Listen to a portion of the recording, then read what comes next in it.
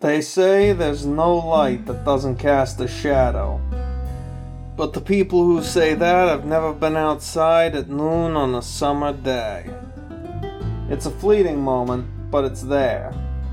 Everyone says it's always darkest just before dawn, but that too is a fleeting moment.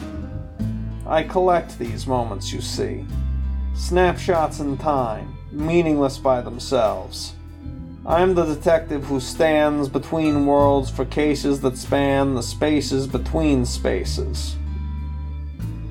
These are the Gossamer Gumshoe Files. Episode 7, Maid of Orleans, Part 4. April 7th, 9 p.m. 3 hours before a Demon Soul Market opened up where a statue of Joan of Arc should be. I had to move a massive gold-gilded statue 12 miles without the right vehicle. Fortunately, we had a plan, but first we had to get the statue. The rain had picked up and it was foggy as sin. I've never seen a place look more ominous than that hangar that we were heading toward. See, the Philadelphia International Airport is named for no one. New York has JFK, Dallas has Bush International, but the Philadelphia International Airport has no name and needs no name. We shifted onto the side roads. We were heading to Hog Island. The oddly named area wasn't really an island, but a former shipyard attached to the airport. If anything, it was a peninsula, surrounded by water. We weren't supposed to be here. But we didn't have much choice. If I, Amy Elmore, and Karanas, the frickin' dagger of the South who'd assassinated a dragon, didn't get the statue of Joan of Arc back at its intersection by midnight, a Demon Soul Market would form, and then the city would go to hell in all kinds of ways. The hangar before us was quiet. We knew the statue was inside, but Johnny Manana had been very specific about it being guarded. At this point, Amy adjusted the visor on her plated helm and said, "You're gonna owe me for this when we're done. Like, you owe us a free case, no questions asked." I blinked, considering that. I shrugged and I said, "Don't ask me to make promises. If you haven't noticed yet, a witch's promises are very exacting. Very, very exacting." Amy said, "A case. You owe us one." I quietly had to tally up the fact that they'd helped me corner a dangerous witch of eons, and now they were going to help me move a statue that would otherwise be impossible for me to do anything to. Finally I said, "Okay, I'll waive my fee for one case, but you still need to cover expenses. I gotta eat." Amy nodded and said, "Deal." I held out my hand. We shook. I was used to the spark that passed between us, but Amy was shaken. Amy said, "What?" stumbling away from me. I said, "I told you, my promises are very, very exacting." I motioned to the hangar. I said, "We don't have much time." We opened the personnel entrance to the hangar door. Inside, as expected, was a gilded statue of Joan of Arc. Not expected were Detectives Michaels and Markham of the Philadelphia Police Department, two members of the Fraternal Union of Police in high standing. Markham and Michaels were both peachy white enforcers of status quo. Markham had red hair and Michaels had black hair, but they were otherwise interchangeable in my eyes. Markham said, "Well, looky here. A lady knight, an elf on the stealth, and everybody's favorite detective." Michaels said, "Not my favorite detective." Markham nodded in agreement, saying, "Regardless, I see a bunch of colorful characters who don't belong here. and I'm going to ask them to leave. I said, Markham, Michaels, I'm here to return that statue to its rightful place for my client. That sounds bizarre, but it was stolen by a witch who wants to unleash a soul market onto Philadelphia. That's going to happen at midnight. I do not, under any circumstances, have time for this tonight. There are literally 36 things I would rather be doing right now, and a dozen sociological debates I could be having about the implications of soul trading on a massive black market in this city.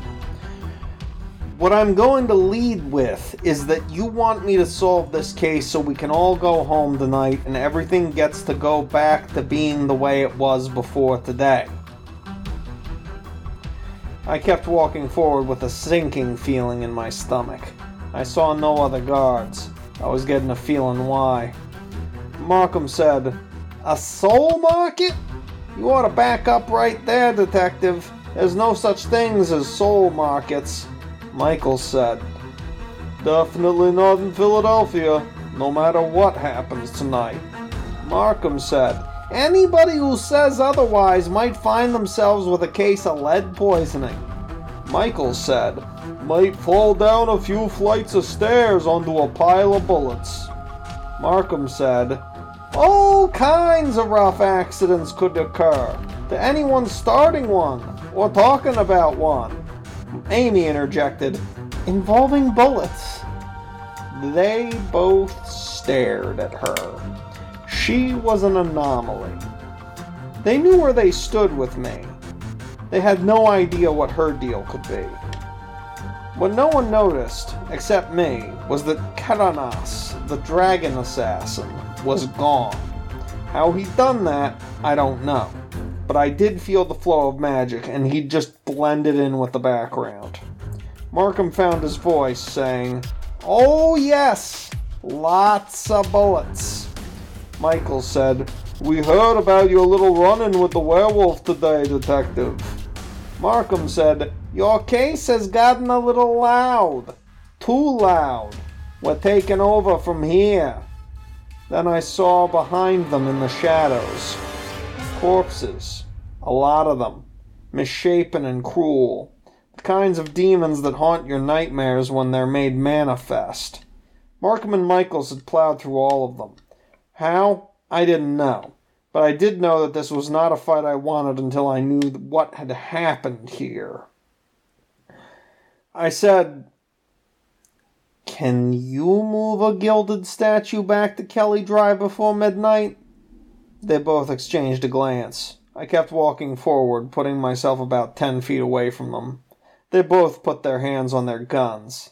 I said, "Because if you can't, that soul market you keep saying won't exist, will exist. And I get that your shtick is a blanket denial and murder of anything supernatural. But it'll make that pile of bodies behind you look like a walk in the park on a summer day." We stared at each other. Markham said, "You really should have just laid low for a day or two.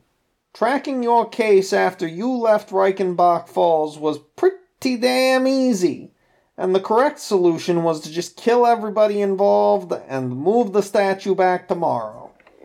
I grit my teeth. I was worried about Johnny now. Johnny's name wasn't actually Johnny Manana. He just liked the idea of being the Tomorrow Man because of his ability to live in the future and go back to the past when trouble hit. Had he gotten out? The net was closing. Had he seen a way out? Or had they gotten to him first? No, he always knew 24 hours in advance if something was going to kill him. It's how he got out of the Coven collapse of 2012. Michael said, "Beating you here was just a matter of examining Mr. Manana's GPS history. He'd spent a lot of time in this hangar. But then we operated this case once we started tracking your movements with actual detective work, not whatever you use." Markham said, Regardless, we'll put the statue back and we'll sweep this under the rug tomorrow, and you will have been put on notice.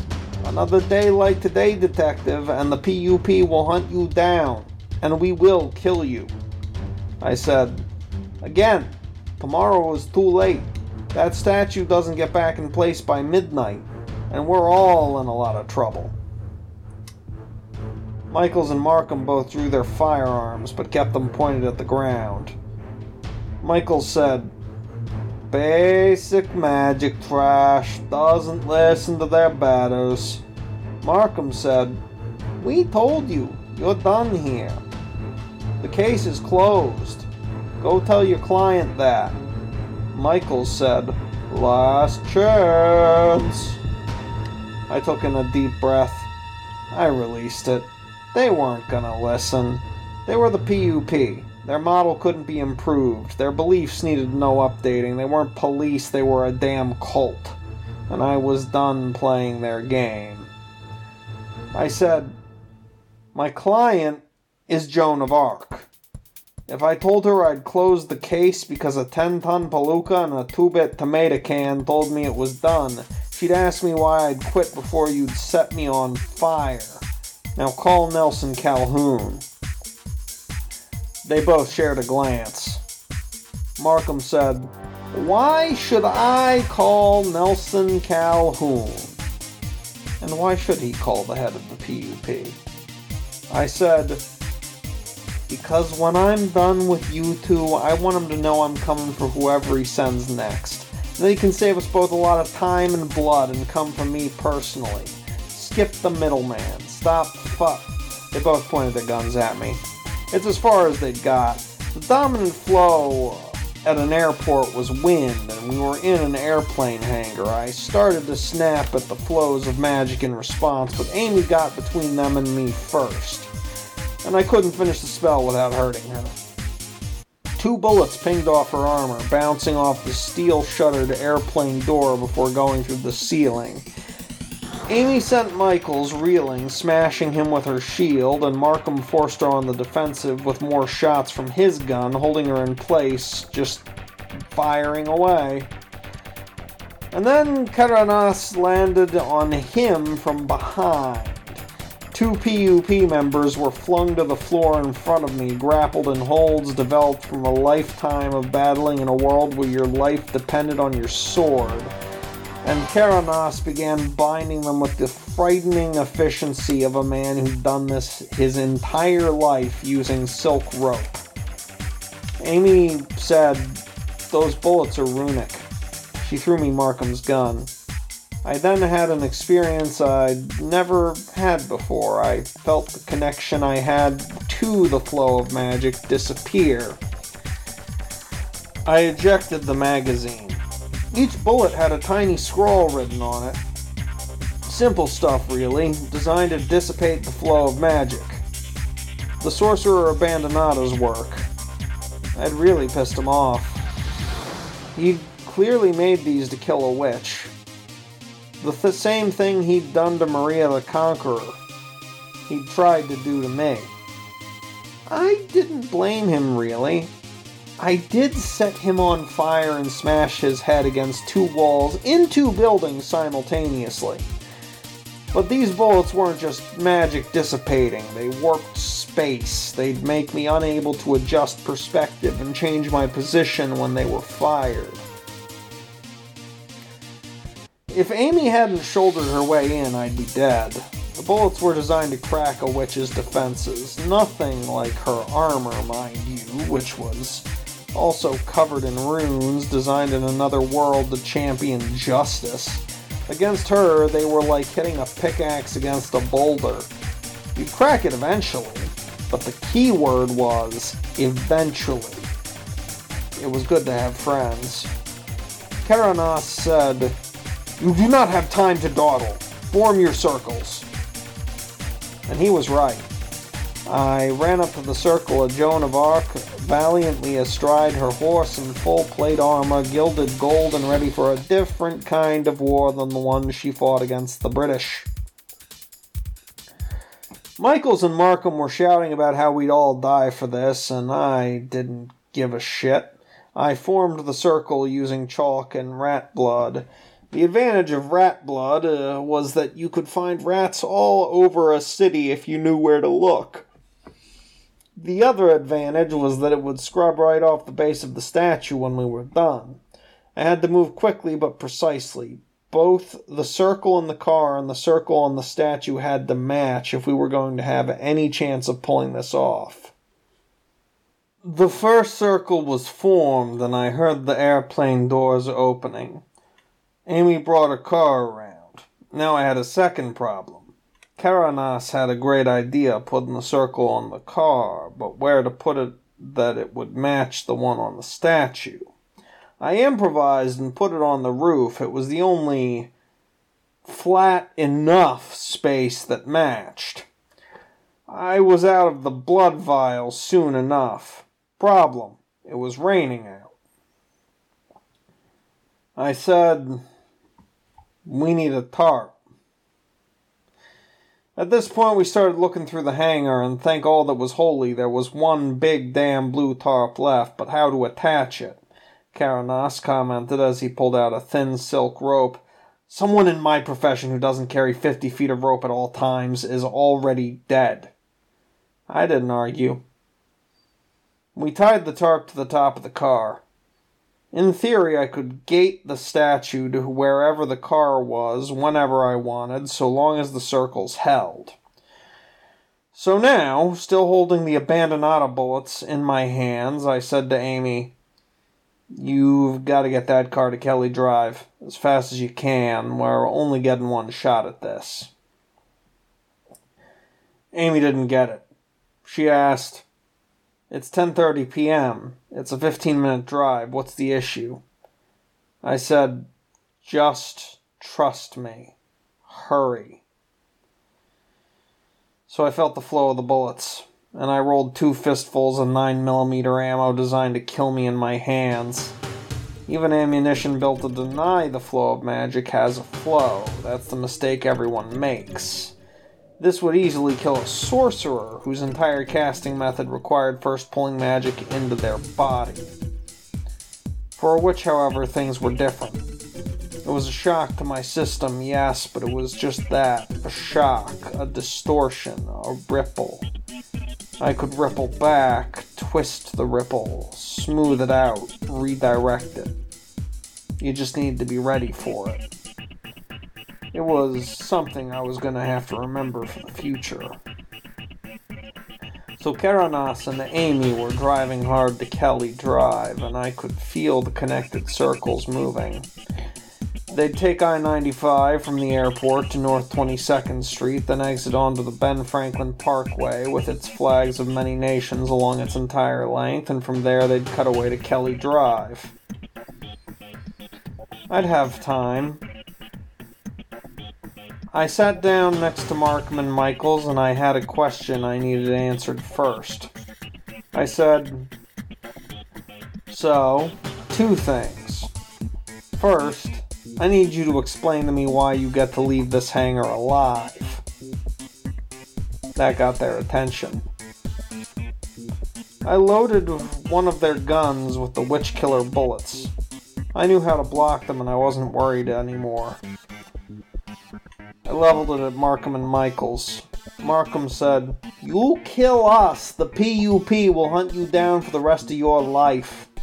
I said, "I don't kill you. You hunt those 2 down for the rest of their lives. You know who they are, don't you?" Michael said a few dirty words about Amy's race, gender, and sexuality, ending with, "Is obviously Amy Elmore from the bar." So I smacked him with his own gun. He blinked as his nose started to bleed. It finally occurred to them what their situation was. It's tough for people who are used to being on top to be on the bottom. Markham said, "Why didn't you just keep your mouth shut, Michaels?" I said, "You already said you tracked me from the bar, you idiots. There was no hiding what you did or didn't know at that point. Now, Michaels, I want you to understand that I didn't hit you because you know too much. Quite the opposite. You have no sense in that brain. I hit you because you called Amy several things you shouldn't call someone. Michael said, "What? You call a spade and a..." I hit him again before he could finish the thought. He was stunned. His face now looked nicer to me, with a black eye to match that bloody nose. I said, "You know, when the three of us were on the force, I made it a point to ignore a lot of the things people said. A lot of the things. Because I knew that I had to put in my years to be a private investigator." I walked over to Markham and I kicked him in the ribs. His groan of agony was music to my ears. I said, "Markham, I know about the kickbacks you take. Petty shit, nothing to anybody heavy. And the thing is, Internal Affairs has a pretty poor track record of putting people down. Nelson Calhoun makes sure of that. Even if I handed them what I know, I'm pretty sure you'd walk." I held the loaded guns and I said, "So let me tell you both something else I know. I know that Johnny Manana had to go through some demon to negotiate to make all this happen, and the only demon in the city who could make a deal this big happen was the Rat. And I know for a fact that what happened between me and Carlos the Ruthless was too fast for anybody to give you an accurate description on me. Hell, getting an accurate description on me on a good day is pretty hard, last everyone and their mother checked. So that means you were tipped off by somebody who could see me for what I am. And the only one in the area at the time who qualifies would be a demon. You know, the Rat. So one of you is a rat working for the Rat. And until I know who, my spell could be intercepted by him acting through one of you. Doesn't do anybody any good for me to fire this up and launch this statue across space and time back onto its mounting, only to have it deflected by the demon that calls itself the city on a bad day." I gestured to both of them with their guns, fingers outside the trigger well, so yes, I was maintaining trigger discipline even if every firearms instructor on the planet would scream at me for being so damn cavalier about it. "So the easy way to do this," I said, "would be to kill both of you and save the day. But I can't say I like murder, even if it's a pair of monsters like yourselves." Michael said, "Look, we hunt the monsters. We get it. We're the good guys. We had the wrong idea." Markham was real quiet, though. He was thinking. He was rubbing those two brain cells of his together so fast it might start a fire. Markham said, "What if it was Carlos the Ruthless?" I said, "Oh, and his mate, the Alpha, Derek the Bald?" Markham nodded rapidly and said, "Yeah, exactly, Derek and Carlos." I said, "Burn in hell. You don't know who the current Alphas are. You weren't tipped off by anybody from their corner, especially since you're the bastards who killed Maria the Conqueror." What I didn't say to Markham was that I had considered the possibility, but Germain and Carlos weren't exactly good at subterfuge. It was a quiet night in the airplane hangar. Markham had just slipped.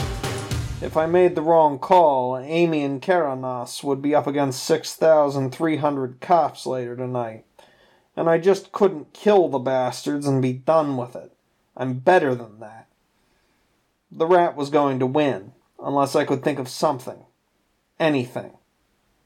I knew who it had to be, but I had to be sure.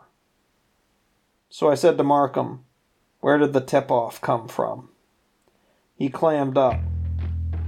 But Michaels was staring at him. His eyes were flickering. See, people underestimated Michaels because the man had a big mouth. But there was more to him than that. I said to Michaels, "Where'd the tip-off come from?" He said, "Markham took the tip." I pulled Markham's phone off his body. I said to Markham, "Code." He shook his head. I pointed the gun at his head and screamed, "Code!" He shook his head. I took in a deep sigh, and in the end I thought back to the man-eater. I chambered around on the gun. I was just going to have to kill someone, wasn't I? Michael said, "His code is 875309. I rolled my eyes. Of course it was. I dialed it in. Markham said, "You bastard!" And there it was. Markham had dialed a number marked Frank Sinatra, the most famous member of the damn Rat Pack. And I dialed it and set it to speakerphone, keeping Markham's gun pointed at him the whole time, my finger on the trigger. I was just about done with trigger discipline. If my hand twitched and he died, well, I didn't so much care at that point, and he knew it too. A familiar voice on the line said, "Hello, Markham. Is it done?" I replied, "Hey, Rat, you're about to have a rough night." He said, "Detective, you miserable fool. You found my plaything." I said, "They'll hunt you down for that, you know. The PUP won't stop until you're dead." The Rat said, "I am an ageless, immortal demon representing the duplicitous nature of man. Do you think they stand a chance?" He hung up. So, Markham and Michaels had both heard that. Michaels said, "Markham, I can't believe you. You sold us out. You sold the city out. You sold me out." Markham said, "Souls, Michaels. Communing with my dead wife. I get to see her every day. Every day I get to touch her. Every day our love never dies." He screamed into the vast dim airport hangar and said, "Do you know what it's like to lose something like that? And then to have it again in moments? And no moments last long enough." Michael just stared. I said, "I'm a witch. We deal in souls. Believe me when I tell you, Markham, there's no life for you trying to live with two people in one body. Even if you were trained for it and had the aptitude for it, you'd tear yourself apart. Hell, I bet you already are." Markham said, "It doesn't matter. I can't lose her again." Michaels and I shared a look. The thing about Michaels was that he was a loudmouth jackass, a racist, and a sexist. But he also explained the law of supply and demand as it related to the drug trade in Philadelphia to me. He'd run the numbers in his head. The man had trouble reading a room sometimes, but he was very, very good at street math. In their partnership, Markham was the mouth, but Michaels was the mind. Michaels said, "Gag the rat for the rat and pull out my phone. I'm gonna do what we've got to do." I stared at him. Markham stared at him. I used some spare rope to gag Markham, and then I pulled Michael's phone out of his pocket. He told me his code, and he told me, "Dial Nelson Calhoun and put him on speaker." Michaels had the number. I dialed and I put Nelson on speaker. The voice of the dark overlord of the PUP declared, "Michaels!" Michaels said, "Markham took a soul deal with the rat, stabbed us all in the back. He helped steal the gilded statue of Joan of Arc from Kelly Drive near the Art Museum. Seriously, I'm not kidding, boss. The one right there now is fake. I've got him tied up in the airport on Hog Island. We play our cards right, we can put the real statue back without anybody being the wiser." And the detective? Michael stared at me and said, He's alive. He's how I know Markham's working for the Rat. And he's gonna put the statue back for us, real nice and neat-like. We have ways of dealing with people like Markham. Is the detective there? I said, Yeah, I'm here. Nelson Calhoun said, Consider this your free pass. Put the statue back and we'll ignore today's transgressions. Clean slate. None of this ever happened. I said, You should stop buying bullets from Abandonada. Sooner or later that's going to come back to haunt you. Oh, detective, perhaps it will, he said. Perhaps it will. But that day is not today, and you know something special? I stared at the phone, wishing I could kill a man with murder thoughts. I said, What's that? Nelson Calhoun said, I don't think that day will be tomorrow either. The line went dead. Michaels nodded and said, There you go, detective. You and your friends are off the hook. Let me go and I'll deal with Markham. I stared at him for a bit. I won't lie. I seriously considered putting a bullet in both their heads right then and there. But again, 6,300 cops in the city of Philadelphia, and almost all of them were PUP members. The bullet could come from anywhere at any time. At least this way, there was some breathing room. I untied Michaels and I said, Do you vow on the cage in your heart that Amy, Carson, and Karanas and I will be safe from the PUP's violent rage?